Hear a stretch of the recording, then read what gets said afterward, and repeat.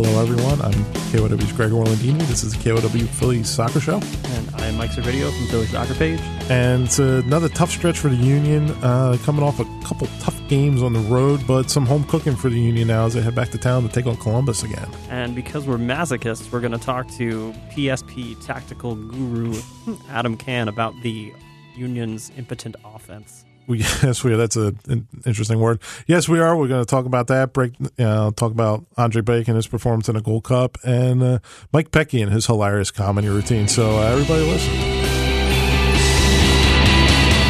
Back by popular demand, I think at least one person on Twitter requested your presence, Adam. We have Adam Cann on the line to talk to us about the Philadelphia Union. How you guys doing? We're here. We're hanging in there. Yeah. We've seen 2 Union games over the last week. How do you think we're doing? Yeah. And I think I brought this up in the last podcast, and it always seems to come up that, it was a really important 3-game run for the Union. You got like I said to you when you said this last week, if you don't win any of the first 8 games of the season, a lot of the other games in the season become very important. Exactly. And so you had these 2 games against Montreal and your first end of your home and home against Columbus, and you lost them both. They're both on the road, which is tough, and you can make the argument in the Columbus, the first game against Columbus, you had a lot of injuries, and you had to kind of plug guys in there and things like that. But that doesn't explain kind of what we saw on the field, though. Especially you played against Columbus and Montreal, and yes, the Union are missing players through call-ups and injuries, but so were those other teams, and they were missing key players as well as the Union. To go to Montreal and not have to face Piatti is a great thing. Yes. To go to Columbus and not have Higuain in the lineup, that's something that you would prefer, and it did not make a difference. It really didn't. Adam, real quick impressions those 2 games. Well, I think the number one thing you notice is pretty much exactly what Mike's hinting at, which is that the Union don't make much of an impression in either game. They might have a plan, they might play solid defense, but you don't have any sense of them controlling the game, taking play to the other team. And these are teams that, aren't in reality that much better or more talented than the Union, but they definitely seem more, if not more motivated, definitely more coordinated in what they're doing. And that's a bad sign for a team that really relies on their, sort of motivational and emotional side to get them to the point where other teams are with talent alone. I think coordination, I think cohesion's a good word too. Something the Union lacks, especially in the attack.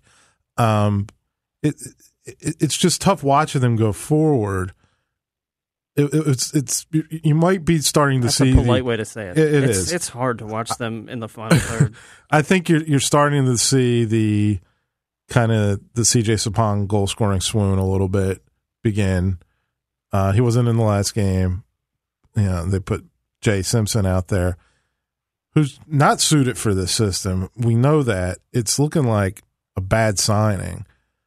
Not a big reflection on the player. I can't tell one way or the other. He hasn't played that much, and he's playing in a system that's really not suited for him. But you just look at it in Columbus. They had a real difficulty getting him the ball, and he's a guy that kind of needs people to get him the ball.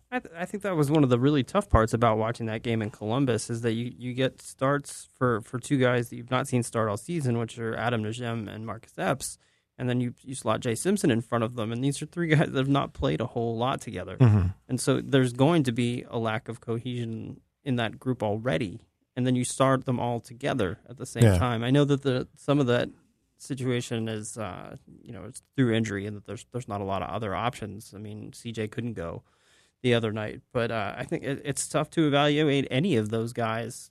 You'd love to see one of those guys get slotted in with the group that's been going for the last couple of games and see how they can influence the game. But when you're bringing in a whole new offensive group, it's really hard. Yeah, no, it's very difficult. Adam, what did you think of Najem? I thought he had some nice moments. I thought he's a guy that's kind of committed to moving the ball and getting the ball forward, which you haven't seen out of the 10 spot a lot. Again, it's his first start. He's a young guy. I mean, it's not like what you see at El Seno, who, wants the ball, wants to beat guys, isn't necessarily the best passer in the world. So his thing is more, just kind of get the ball and just plow through people. So, I mean, what was your impression, such as it was? Well, I thought one of the interesting things, something I probably didn't notice at first, but now that I've thought about that game a little bit, I noticed that Najem moves in the center a bit more than El Seno or Alberg do. He, in a sense that he can actually move a defense around a little bit, and that's really helpful when, especially when Jay Simpson was almost constantly checking back during the first 60 minutes of that game. Najem moves in and out. He at least makes the defense know where he is and look for him, and that can at least pull open some spaces in the center. And the Union really haven't had that. The only time they have been able to go down the center successfully has been in transition. They can't really break teams down through the middle otherwise without a playmaker, and there's someone who not only wants the ball but sort of has a sense of how to move around in there. So I liked that he was doing that. It was clear that he had, if not confidence issues, just more sort of he deferred to the more senior players more than he should have. There were a couple instances where he could have taken space and instead he passed, and there were a couple instances where he made a pass and the other player should have been there and he was the one apologizing. And I think those are problems, but good signs for the future. A guy who can eventually sort of assert himself more will make the Union better in there. My big thought on him, though, is still that I prefer to see him in a deeper role where he's facing the field. As fine as he is with the ball at his feet further up, you didn't, of course, given the Union's number of shots that they got, which was 2, you didn't see him creating much, and I think that's because he probably operates better when he has a little bit more time to look up and see the field. And I don't think that's necessarily a bad thing. I don't think it's necessarily a problem to have Alejandro Bedoya further up the field when you have no other options at the number 10, and you can use Najem in that deeper role. I mean, watching Najem last game and then for the little cameo appearance he made against Montreal, to me he reads more like the Vincent Nogueira type 8 player, where he wants to be a little further back in the field, but he wants to be the guy that's receiving the ball from the back line and moving it up through the midfield. He doesn't read to me like the 10 who's going to be a little bit back towards goal, a little bit forward facing, and looking to feed his strikers. I agree with you. I think he'd probably want a little bit more time on the ball and maybe have it a little further back in the field. So to me, he reads as the 8, which we seem to have an abundance of now, and still no 10s. Yeah. Now that's an interesting observation, and that it struck me a couple times, like you said, that he's definitely. Are you guys seeing it that way too? Am I crazy? Again, it's with a really small sample size with him, it's tough to say, but there were certain moments in the game where, you were reminded of Vincent a little bit, where he's a guy that, has the ball and wants to move it quickly and wants to look up and, maybe not necessarily be the guy that makes that last pass, but makes a good pass and makes a pass that's going forward the way, Vincent Nogueira used to do. Like, you'd be always kind of at that point of the triangle where somebody could lay it off, or he's like that kind of that relief valve or something. When the play is kind of breaking down, he's always there. You saw a little bit of that with Najem. So maybe you're right, but again, I've read other things where he projects more offensively, a little higher up the field. So I'm not sure. Again, I'd like to. You got to see more of him. Yeah, honestly. Yeah, I mean, to me right now, Mike, I agree with you to the extent that I think he's right now probably embodying many of the positive traits that Nogueira had as an 8, but also many of the negative traits that he had, and so he sort of ends up more of like a 7 because he's going to do things that you want a midfielder that has good technical ability and likes to move the ball is going to do in a deeper role, but his defensive instincts aren't great, and also I'm even against Columbus, and there weren't that many opportunities, but he wasn't looking to get in the box as much, and that was something that the Union struggled with Nogueira for most of his career here. Is if you're going to be that deeper midfielder, we also need you to get forward and get in the box, and we'll have support back there, but you have to get forward. And I wonder if Najem is the same way, and that if you put him in a deeper role, he tends to stay deeper, and then that means that while he's good at moving the ball out of the back, he takes a player out of that final third area. Right, he's not that extra guy, which you kind of get with Bedoya kind of running the 8. He'll kind of be that late runner. He'll crash the box, or he'll jump into, he's more of a guy that will jump into space higher up the field. Absolutely. And he did that at the beginning of the Columbus game. Bedoya had a couple overlapping runs, and I think it was in the second or third minute he had one where he was upset at Epps for missing him. Mm-hmm. And for the Union, they need something out of midfield offensively. If they're going to stick with this system where they have a deep lying playmaker, they need the other midfielder to get forward. They need bodies in the final third, especially without a number 10 further up the field to move the ball around. Mm-hmm. If you're going to get the ball high and wide, you got to have people in the box to receive it. Yeah, and it just, again, like we're saying off mic, it just goes back to that. They don't have that number 10. They don't have a guy that dictates the play, that kind of, is the throttle, for lack of a better term. He can speed things up, he can slow things down. They don't have anybody right now on this roster that really does that for you. Well, I will say this, and I'll see what Mike thinks about this after I say it. Because one thing I think in CJ Sapong's game that has been much better this year is that when he checks back and when he's giving you hold-up play, he's been very good at distributing. Mm-hmm. He doesn't always have the options around him that he needs, but he's been far better at that. And I think that in the games the Union have played well, that's been very apparent, that not only does CJ put in the defensive work, but his distribution has improved, and he plays a lot quicker. Once he's able to turn, he takes the ball forward. He defers a bit too much still. I'd like to see CJ shoot more from somewhere other than never going to happen. From the box. Yeah, I know. I don't know why I keep expecting it, but he does give you some distribution, so that I don't know that the Union necessarily need a number 10 as much as they need someone who is going to be a focal point of the offense, because I think they can use CJ to distribute, but in the same way that Montreal can survive using Piatti as a sort of playmaking wing, I don't think that's outside of the realm of possibility for the Union. I just think that the one place they're already stacked is the wings, and nobody that they have out there is going to do that. And that's probably what they hoped to get from Ilsinho when they first signed him. And at this point, I think expecting anything different out of Ilsinho than what he's given, which is, low return, is probably the definition of insanity. Radio.com.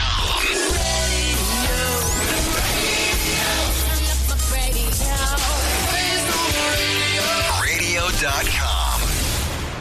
I'm looking at the Union's assists stats right now, which is really sad. But you have Harris with 7 assists on the season, and yeah, you can see that. That's probably your best playmaking midfielder when he's out there. Then you have Chris Pontius on 6, and it goes down really fast after that. Though you have CJ Sapong on 3. At 4, you have Fabian Herbers at 2, who hasn't played. When was the last time Fabian played? It's been a while. 2 months ago? Yeah, it's been 3 months ago? And then you have Bedoya with 2. Right. Which I think are his first 2 assists for the team. As a he had none player. last year. Yeah. So yeah, you need some assists out of your midfield.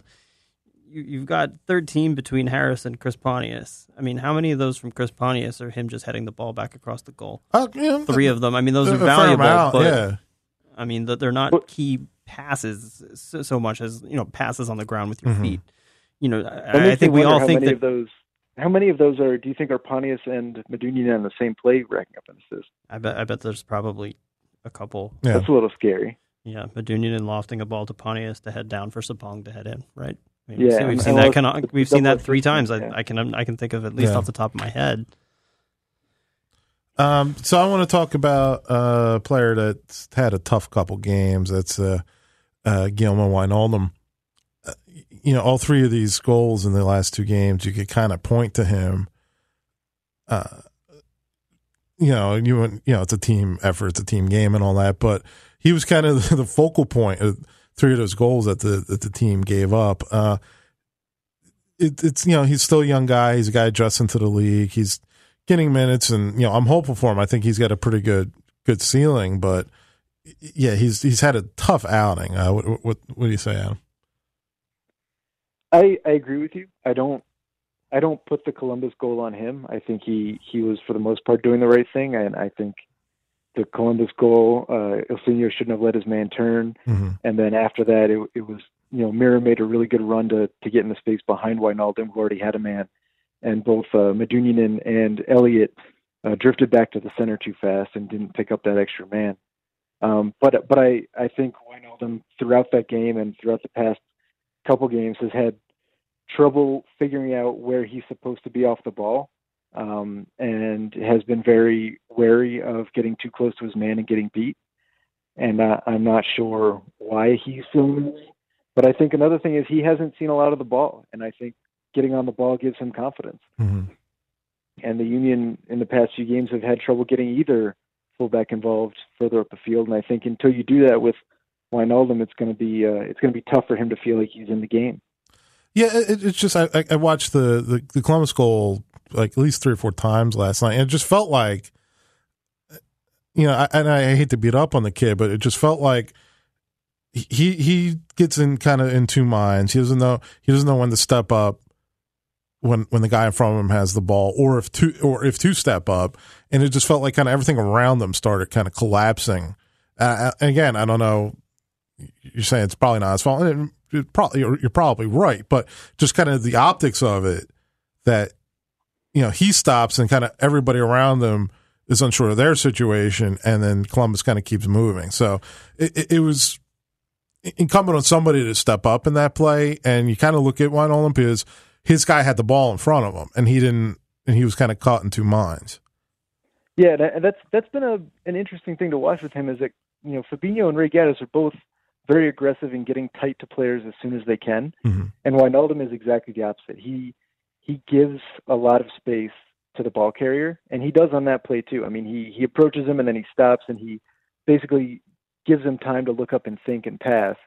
And I mean, it in my mind that didn't damn him on that play, but it's been a constant since he joined the lineup, is giving a lot of space to the man on the ball, giving the man on the ball time to make a decision. And that's sort of the name of the modern game, is to, pressure is about making people make decisions before they're ready. Right. And he does not do that very well yet. And now everybody, he's played a few games, so everybody's got tape on him. So I think you're definitely seeing, I think teams are going at him with that kind of overloading that side where they know he's not going to step up, and that's going to be, he's giving away space, so they know they can overload that side a little bit and kind of get mismatches.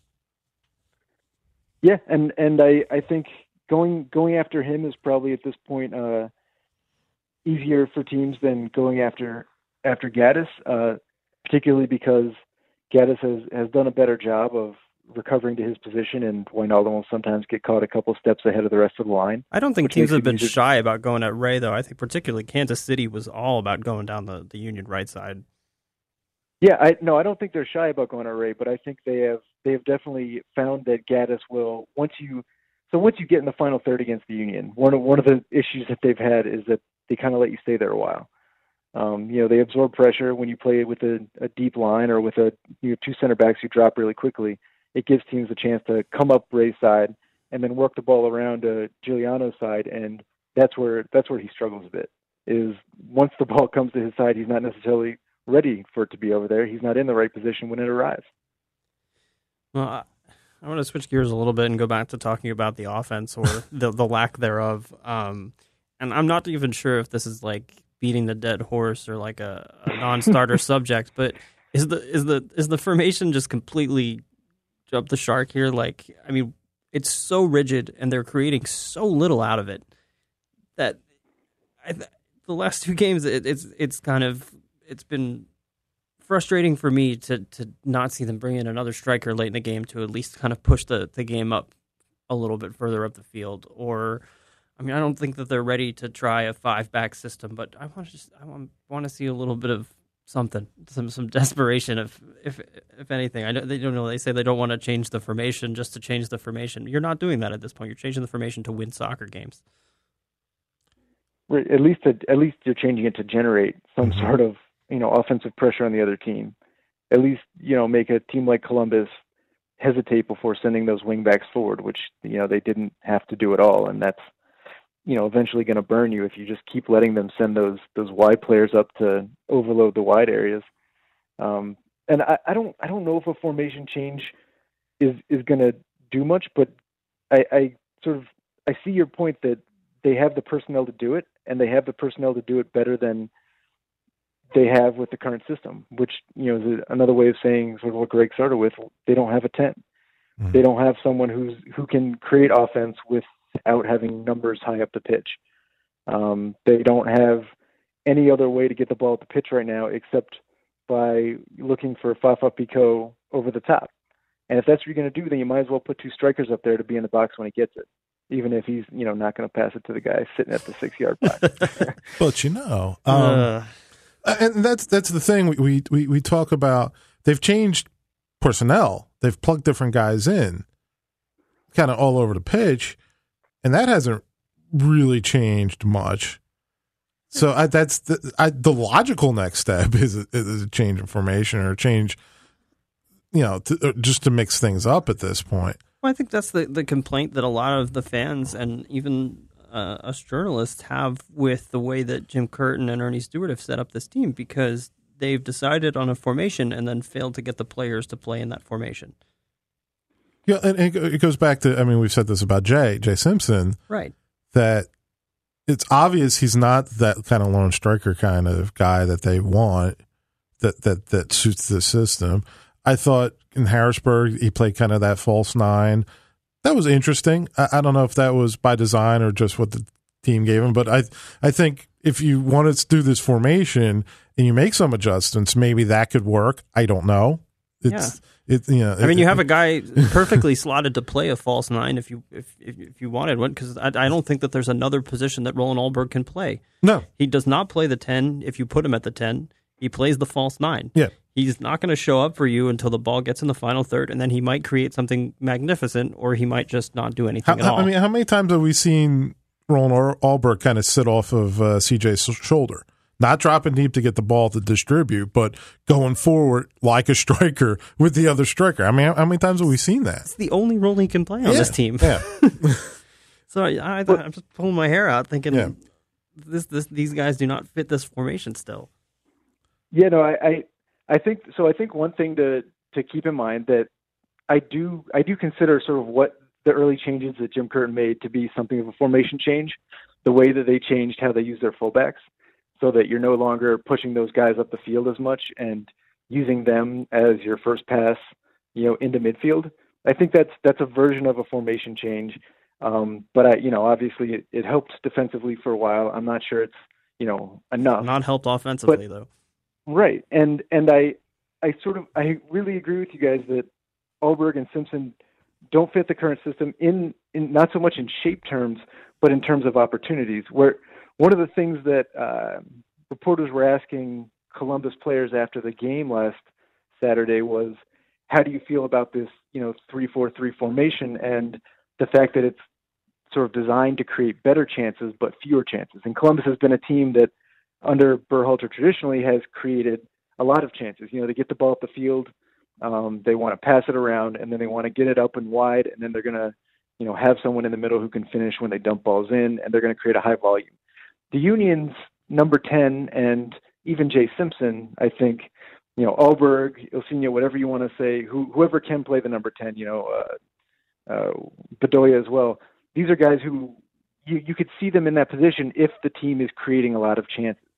If the team is generating a lot of chances, then Simpson up there, you could see him being a guy that can put away one or two. The same with Alberg. If you're putting a lot of balls in areas that are, you can finish a ball, Roland Alberg can certainly, shoot the crap out of a ball from just about anywhere on earth. And so if you are generating a lot of chances, I think this is an acceptable roster to have.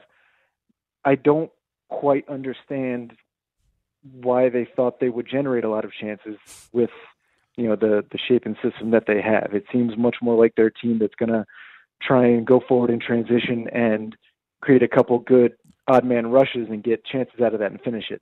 And that's certainly not, a plan that's conducive to the attackers that they have right now. And I also think they've had a lot of trouble with either communicating to the guys what they want them to do offensively, or just having people listen. I mean, the fact that they didn't take advantage of the space behind the wingbacks against Columbus is something that just baffles me. Even now, a few days later, I can't figure out whether that was poor planning or whether it was just guys, not listening or not paying attention. I mean, did they look? You probably look back at this tape more than I have. Did they have guys making runs into those positions for someone to play a ball into? Because it didn't seem like that for most of the night. No, they didn't. But I guess the issue is they had opportunities. They had situations where there was one play I tried to highlight in the tactical analysis early on where Ilsinho had the space to run into, and instead he checked in. There were a couple times where, as soon as a wingback would step forward to the Union's winger, Jay Simpson had the space to roll out into that area, and he didn't. And traditionally, the Union have been a team that keeps their striker in the center, but against the 3-5-2, you want to try and isolate your attacking players against their center backs out in space, and they didn't seem to be trying to do that. Epps did it a couple times early, but later on, you would see that he was actually waiting short and looking for the ball, and I don't understand that. If there's a good reason for it, I'm happy to listen, but it certainly wasn't what I expected given the space that was available in those wide areas. So Columbus coming to Chester tomorrow or Wednesday or whenever you're listening to this. What do you see the Union? They're going to get some of the hurt guys back. It sounds like CJ is ready to go. I don't recall what they said about Fafa, but I think he may be. No Fafa. He was training on the side today. Yeah, so, okay, you got to think probably not. I think Alberg was card accumulation. No, it was a suspension for the tackle he made. Oh, right. Oh, God. Disciplinary committee. Oh, yeah. right. Oh, yeah, that was a terrible tackle. It was a terrible tackle, but it wasn't. It was not worthy to go back and suspend him. If you're, No. I mean, if we're going to be talking about disciplinary stuff, can we talk about Mike Pecky Oh, for a second? absolutely. I'm getting that. Okay. I'm absolutely going to talk about Mike Pecky. He's the hero of the week. That But, was epic. So regardless, you're getting some guys back. What do you see, Adam, the Union doing differently, if anything? Do differently. Well, I really hope that what they're going to do is push their fullbacks up a bit and try to challenge Columbus's wingbacks, try and challenge control of those wide areas. Do you have the fullbacks on the field to do that with this group, though? Because Gaddis and Wijnaldum have not done that. I almost think that you could switch both fullbacks out and have better luck getting up the wings at this point. I know Keegan Rosenberry has not shown well, and I don't know what Fabinho did specifically to lose this job, but those were two guys that were very successful running the touchline last year that we've not seen in about a month now. I completely agree with that. I think those are, if you're going to push your fullbacks forward, I think those are probably the guys to do it with, although I like the idea of keeping Wijnaldum in there to be a more cautious adventurer forward. I think he's also been smarter when he's been in the final third or when he's been in the opponent's half. He's been smarter on the ball than Fabinho has, and I value that a lot. Having lived with Fabinho for a while, I appreciate how quickly he gets forward, but his decision making up there doesn't always live up to the energy that got him there. But I agree with you. I think that it's a problem with the personnel they're using is that it enhances their defensive capabilities at the expense of getting guys forward and getting numbers into the final third to control the ball, or at least into the opponent's half. And I think at this point, they need, without Fafa going, they need another way to have possession in dangerous areas aside from going over the top. Because, if you're starting CJ and you're starting whoever you put on the right wing, and you're starting whoever you put in the left wing, and none of them are Fafa Picault, then we have no evidence of anyone trying to go over the top. And so you have to figure out instead a way to get bodies further forward quicker so you can create some numerical advantages if you're not going to be able to stretch the field. Radio.com.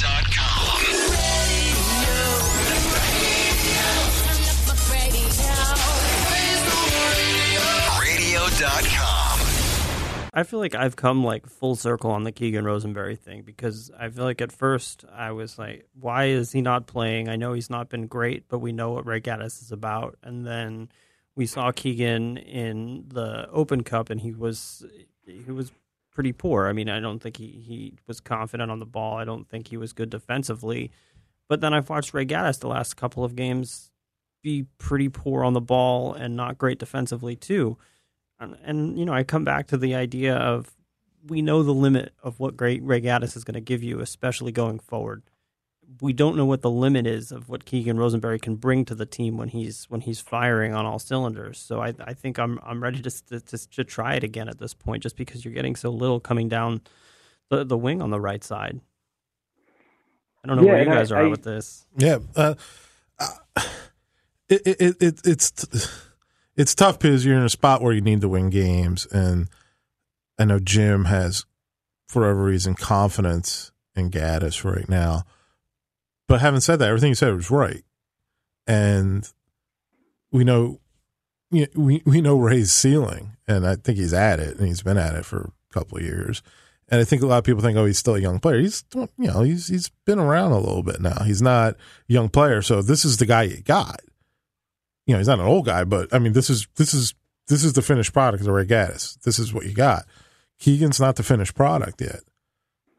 We hope. We hope. I mean, we assume, we hope, just based on what we saw last year. But at this point, even when he was struggling, you could see he at least wants to kind of go out there and combine with other players and kind of get involved. I mean, his confidence wasn't always there, but at least he had that desire to kind of.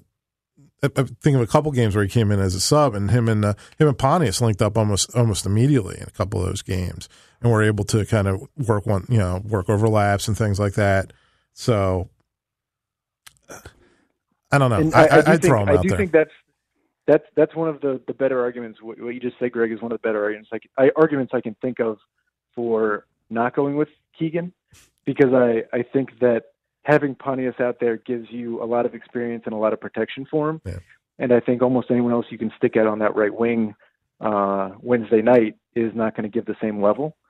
And I think that's got to be worrying if you're the Union. You know that Columbus is a team that likes to attack wide, and you're going to put a fullback out there who, he lost his position because he was, having trouble figuring out where he needed to be defensively. And when he's come back, he's shown the same issues. And so you, especially against Justin Merrim, who's a guy that has shown again and again, he's very hard for the Union to track. They just don't seem to do a very good job of figuring out where he's going to be. I think that's worrying. But at the same time, I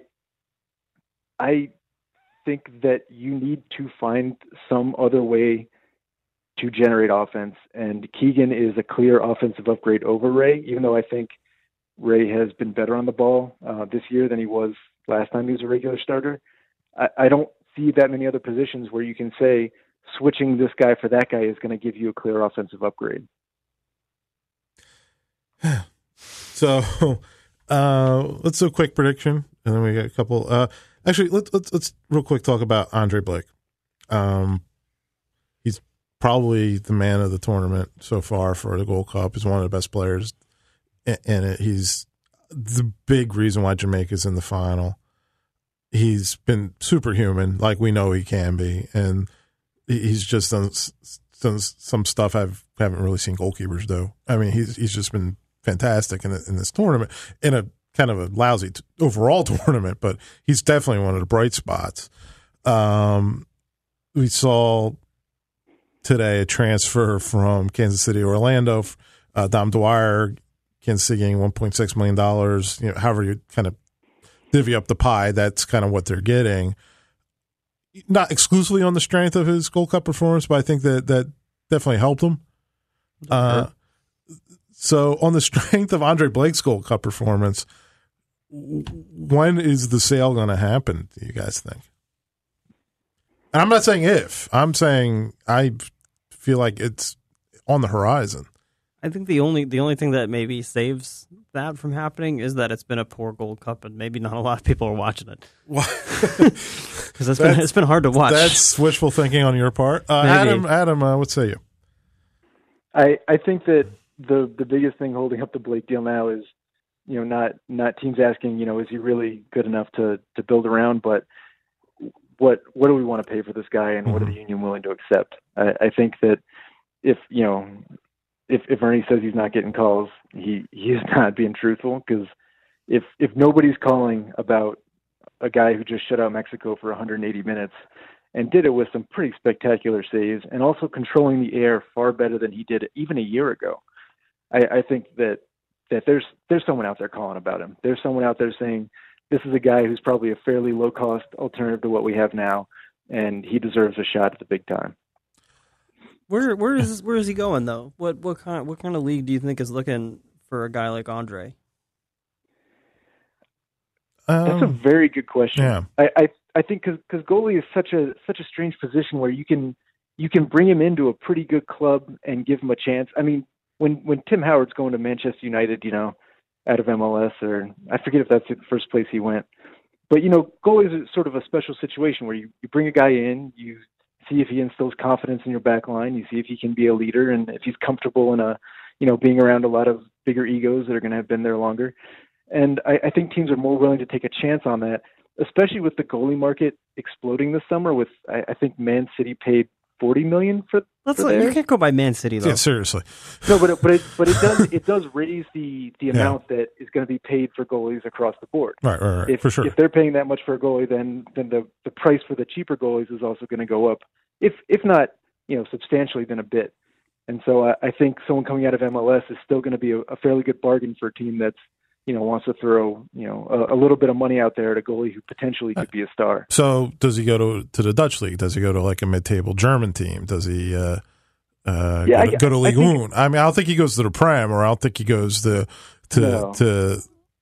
Spain, top flight in Spain. But I think a Dutch league, possibly, maybe even Mexico. I don't know. I mean, I don't know how Jamaican players usually fare, and if at all, in the Mexican league. I think it seems like a lot of Jamaican guys either go to the Prem or they're coming to MLS right now.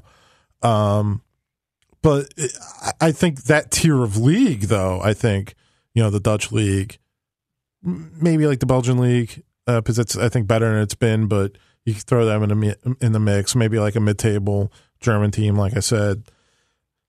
I think those are all viable spots for a guy like Andre Blake. Yeah, I would. My best guess, if you were to put me on the spot as you are, is that he would go to an ambitious second division club somewhere, a club with real ambitions of getting up to the top level, but that doesn't have the money to spend on a goalie that is going to be a game changer for him. So Blake is a guy that can come in and potentially be a game changer. I mean, they've seen that at least in the Gold Cup, he does have that ability against a team like Mexico that even if it's not their top squad, still a team that was expected to get to the final and probably compete for the cup. So I think that's probably where you'll see him is an ambitious second division team, or a lower tier first division team somewhere that's needs that defensive solidity to hold on. What do you think the transfer fee could be for someone like Andre? Do you think it's like in the $3 to $4 million range, or is that a little ambitious? God, it's so hard to tell because you don't really get good numbers from MLS about how much other teams value their players. You would imagine if it's less than that, then you'd be surprised. I mean, if so, it's only because he's older than you'd normally want to bring in a prospect. But a goalie position is one where they can play well. So he has. I don't think anyone can argue that Andre hasn't gotten better progressively with each sort of season that he's been in the league. So I think that's a very good sign for the Union if they're hoping to recoup some money. Yeah, it's tough, and I'm kind of racking my brain for the last decent transfer out of MLS and what that went for, and it's kind of my memory's failing me a little bit. It's been a while. I mean, it hasn't been, there's not a ton of American players going to England right now like there were maybe 10 years ago. There's, you still kind of have the middle class players going to the Scandinavian leagues, but that I don't know if that's a good place to judge it. So I'm not sure. I mean, I'm not sure what he would get. The last sort of big name I can remember is Fabian Castillo. Yeah. Went to Galatasaray, right? Went to Turkey, and I have no idea how much he went for. No idea what his price was. I don't remember anything about what other young goalies who left the league. Yeah. What they made. Guys like Guzan. Right. I mean, and he's back now, so it's yeah, but I think $3 million would probably, just as a number to throw out there, it's as good as numbers as I could come up with. And I think, he'd better break the bank. He better bring in enough that the money he's bringing in after MLS takes its cut is enough that the union can use it to really retool. And not only use it, also to kind of sell back to the fans that, yes, he's our best player, but he's following his ambition to go to country X, Germany, wherever, and we got this much money for him. So that's something you really got to kind of spin around and sell to your fan base that, yes, we lost Andre Blake, but we don't lose him for nothing. And we could turn this around and make the team better as a whole. And I think you have to turn it around too. Oh, absolutely. I think it needs to be spent quickly, and it needs to be spent on. You have to have something tangible. Yeah. Oh, you have to have like a tangible transfer kind of, because if you get that money and you spend it, well, we made this money, and you do nothing, that's a tough sell. That's a very hard sell, and that. Yeah, you can't spread it around either. I mean, I think you got to bring in, if they're getting money from Blake, they got to bring in one or two, high quality players, because he is the star now. For all intents and purposes, he's the star. And I also think, I hope that when he goes, fans respect that. I hope there's no ill will towards him for wanting to leave, because as good as he is right now, he deserves to take a shot somewhere. And that's sort of how how MLS should be for players like that right now.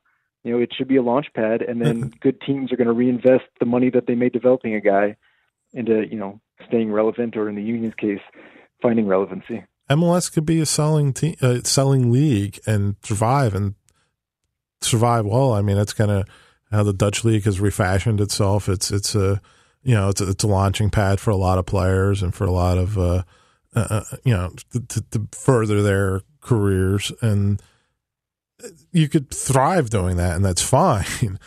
But in this individual case, I mean, the union really have to take it. If they lose Andre Blake or not, I was going to lose him, but if they, turn Andre Blake into a big payday for the team, they have to really do something with it. All right. Here's something I'll say right now. Yes. This has been by far, I think, for all of us, the most interesting topic we've discussed today. And I think that says a lot about where the union are at. And when they sell Andre Blake, that we can't be doing this again. His transfer cannot be the most interesting thing about the union when it happens. Or certainly not for long. Hopefully. So, all right, we got to talk about Mike Pecky, because that was just brilliant. If anybody hasn't seen it, he blew a gasket about the refs. He had visual aids, and it ties into the union because he used the picture of Ilya Sanchez. Sanchez trying to strangle Gucci, which I wouldn't mess with Gucci at his funeral, man. I wouldn't. I wouldn't mess with Gucci at all. And this guy's trying to put his hands on him, and that's not good. And he used it as a visual aid. It's like, yeah, this happened. And he doesn't get suspended for it and all that. And I'm not doing it justice. Go out there, go on YouTube, watch it. It's hilarious because it's Pecky, who's a great character in this league, and he's got that great New York accent to kind of punctuate it all. So it's hilarious.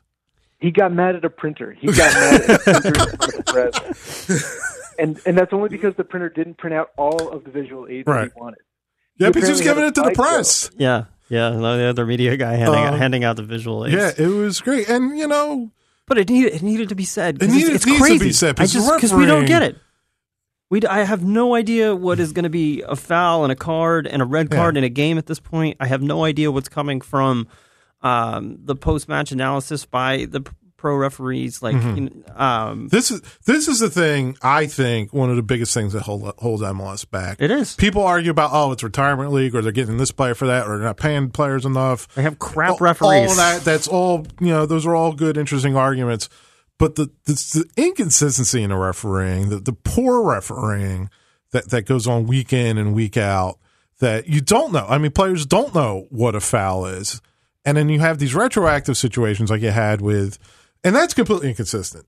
Yeah, like you. I mean, exactly. Like you reminded me with Alberg with that that bad tackle, which was a bad tackle, but he gets suspended. But the guy trying to strangle Gooch doesn't get suspended. So where's the consistency? I think that's all anybody wants is consistency.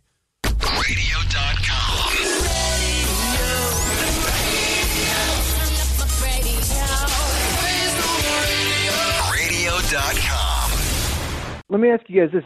It's strange, right, that the Union had Albert get suspended for that tackle in the same game that, Gooch got a hand around his neck. Yeah. And the sort of the guy who brings it up is the coach of Real Salt Lake. I don't know what have you guys thought of the reaction from the Union about that situation, which has, been far more muted than what Mike Petke delivered. I always think it's tough because it's a no-win situation for you as a coach. Like if you're asking what I think of Jim Curtin's opinion on it, I think Jim was frustrated, and if you talk to Jim off record, he'd probably go, "That's freaking ridiculous." I mean, Jim's a different personality than Mike Petke. I mean, he and so you're going to get a little different response. Yeah, I'm positive that everyone in the Union organization was probably as frustrated as Mike Petke was. So is it valuable to you to get fined by the league for calling them out? I think in this case it is, and I was happy to see that there was a GoFundMe set up to pay for Petke's upcoming fine from the league. And you could have probably done the same thing if Curtin had done that same thing. I think Greg is right too.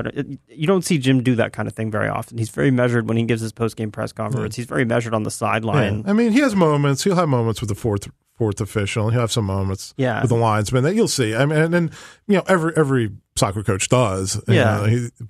But to what degree he does, it's kind of it's different than a guy like a Ben Olsen or Mike Petke, who just have that kind of that little explosiveness to their personality. It honestly, it's not going to get you anywhere. I mean, ultimately you've seen this happen in MLS before with guys blowing up at the referees. And the refereeing doesn't improve. You get a fine from the league, and everybody moves on, and it's forgotten about 2 weeks later. So I'm not terribly mad not to see the Union not go crazy about it. Right. But at the same time, I'm glad when I see guys like Petke ripping into the league for this, because it's crap at this point. And Hackworth did it. I mean, a couple of years ago, I remember he said, I got the checkbook out, and he just. He didn't do it quite to the ferociousness of Petke, but he said, I can't remember exactly the game, but he said, I'm going to get fined for this, so I'm just going to say it. And he kind of, vented his frustrations about the refereeing. And sure. And so one thing I'll say is that I agree with you that I don't necessarily think that would be a great thing for Jim Curtin to do, given how he normally handles press conferences and all that. But I as the fan side of me, would have liked to see the club in some way indicate to the fan base that they were, emotionally into or emotionally, responding to the fact that Albert got suspended and there was no suspension for grabbing the neck of one of their players. I even if it's not the coach going out there and going like, here's a fine. I hate printers. I hate everything. Like, even if it's not that, that might not be the approach you have to take. But as a fan, you're watching this and you're going, yeah, the points he's making are correct, and the passion that he's making them with is also correct. And there's really no, even if Jim Curtin's not going to do that, there hasn't been anything similar from the Union. And I know that doesn't, that fits very well with Ernie Stewart's personality and probably his approach, his very, measured analytical approach. But as a fan, you sort of want some acknowledgement from the club that, hey, we recognize that not only is this wrong, but it's the sort of wrong that, fills you with, those strong emotions, and, we're responding the same way you as fans are. Righteous indignation, as it were. Sure, yeah. Yeah, I don't disagree. It would be, and fans too, and I think also players, if it makes the players feel like, somebody has their back, because I'm sure, some guys on RSL will probably look at Petke like, yeah, man. You get the feeling that, the guy's got your back. I mean, I think that's been one of the things that I've always been subtly disappointed with Jim Curtin about, though, is that he's not as passionate on the sideline as some other coaches, and I think the players need it sometimes. They need that kick in the butt to get out there and get after it. They need to be screamed at in the locker room at halftime sometimes and have a chair thrown across the room. Yeah, I don't disagree, and that gets old too, and it's got to be kind of a measured thing, because there's coaches, we're hockey guys. Tortorella, he comes to mind. He's a guy that that's always is yelling. Yeah. You tune that out eventually. Yeah. I mean, but you go, this guy is a jerk. Tortorella is a jerk. you just hate him. Wow. I do. I'm sorry I brought him up, but I'm just using it as an example of that gets old. But in a measured way, it would be nice. And we're not there in the locker room when it's closed. We're not. we're not there at halftime. I think there's been halftime. But even I wouldn't mind seeing Jim ream a guy out on the sideline once in a while, or ream out an official on the sideline. Yeah. I don't think that hurts. I don't disagree. We've seen a lot of mediocre soccer in Philadelphia. You see it in you see it in baseball. You see it in all sports where you do it in a measured kind of fashion. Think about. Remember when Ernie Stewart talked at the fan meeting, and he said, Bruce Arena is one of the best man managers I've ever met, and Jim Curtin's a very, very good man manager in that same way. And I think Bruce Arena does strike a very good balance where he can look and he can act extremely upset. And he can at least let you. He gives you the feeling. He lets you know that he does have a breaking point, but he somehow never really reaches that breaking point. Or if he does, he does it in a controlled way. And I think letting fans know that, hey, just like you guys, we have breaking points. You don't have to go over them, but you have to let people know that they're there. I think is a good way to connect emotionally with the fan base, and that's something the union are definitely having trouble with right now. I think that's well said. Yeah, for sure. Can we talk about one more thing before we do predictions? Sure. And so I've been thinking about this from where we started with the number 10, and I want to know what you guys think, because people have talked a lot about bringing in number 10 and how that could be sort of a game changer. And at the same time, we also all sit here and go, the union don't seem to have a team that's good enough to compete right now. And so I really want to get a sense of where you guys think the number 10 fits in. Is if they bring in the right player, is it the sort of thing where now they are competitive, now they could be competitive, or is the number 10 sort of the first step that you guys think they need towards becoming a competitive team? And then it'll also take, a couple other pieces. Because I see like a disconnect there where people say the unions suck, they're not good. We need to bring in a number 10, which on the one hand makes it sound like, hey, we're not good. But then on the other hand says, but we would be if we just had this one extra piece. If you had asked me that question a week or so ago, I would have said, if they get the right guy, plug him in there. Because I think a lot of the guys on this team, they're very complementary parts. But if you get the right kind of high-level, high-price guy to come in there to be that number 10 to pull the strings, I said, this that could push them over. After watching these last two games, I'm not 100% convinced of that. It's tough because MLS is very mediocre. So, I'm looking at the standings here.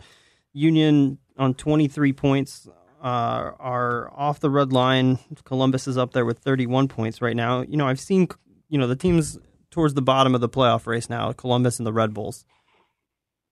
Are they that much better than Philadelphia? No. Are they that much better after Philadelphia signs a 10? I'd say it's almost comparable with those teams. So I think you can bring in one player and they can get a boost from that, not only because it's something different, but it's something that they really need. So I think you can add one guy and maybe make a run at the playoffs. If you're asking about Supporter Shield or MLS Cup, you're 3-4 players away. Yeah. But if your goal this year is to really push for a playoff spot, I think one player does it. I think that 10 can really help you get to that red line. Fair enough. I do think that one of the weird that's one of the strange narratives to this season, and the other strange narrative to me is whether the counterintuitive way that Ernie Stewart built the team in the offseason, it still is just a really strange one to me. The whole, it seemed very clear what the union needed in the offseason, and they instead went out and got very different pieces. They didn't go out and get a frontline striker. They got took a flyer on a lower division guy. They didn't go out and get a number 6. They went out and got a sort of deep distributor. And I think this season is a strange referendum on trying to go that backdoor route. And it'll be interesting to see if they stick with that, because it is a more probably cost efficient way to build a team, or if they do decide that, hey, we just have to address these issues straight on by spending on guys that very clearly fit the very clear needs we have. That's all I got to say. Very good. All right, predictions, guys. I'll go with you, Mike, first. I'm going to say 1-1. Or no, I'm going to change that. I'm going to say 0-0. God. I'm going to go back to what I said earlier. I mean, if the Union would have played 180 minutes in Columbus, they wouldn't have scored. And you're going to have basically the same group plus CJ Sapong. I'm going to go 1-1. I think they'll be better at home. I don't think they'll be good. Yeah, because I think Columbus, if they're going to look at it, we can get 4 points out of this. They'll go on the road. They'll look for a point, and the Union, if they can scrape up a goal, sure. So I'm going to say 1-1. So Mike, how many goals would the Union have to score for you to be okay with us trying to trick John Tortorella into coming onto this podcast? Because that's what I'll there's say not a my number. first. There's not a number. No, I never want to talk to him. Oh man! All right, then in that case, I'll go with probably. I'm going to go 2-2. I think the Union are going to be stretching it out a little bit. I hope so. I would love to see some goals. Man, if there's 4 goals in that game tomorrow night, I'll be shocked. Out of these two teams, What do you think they need out of Wednesday, Saturday? Do you think they need at least 4 points? To really, I think they need points. No matter how you get them, they need points. But they need 4 points. Yeah. They need to average. They need to average above 2 points at home the rest of the year, guaranteed. They needed 1 point out of the last 2 games. I thought. Yeah. And they got nothing. So. I mean, the thing is, the thing that gets lost in the shuffle, though, is that as bad as they are playing going forward, they haven't given up a ton of good chances, even with John McCarthy in goal. Mm-hmm. They haven't. You can't say that. Oh, if they would have had, Andre Blake, things would have been a lot different. They've given up some goals, but we didn't even talk about that. And I want to give a shout out to John McCarthy, who's been absolutely phenomenal for the 2 games that he's come in. He's played so well. He's been the best player for the Union right now. And I think a lot of people going into this were really down on him because if you compare him to Andre Blake, he's always going to be second by a good distance because Andre Blake is Andre Blake.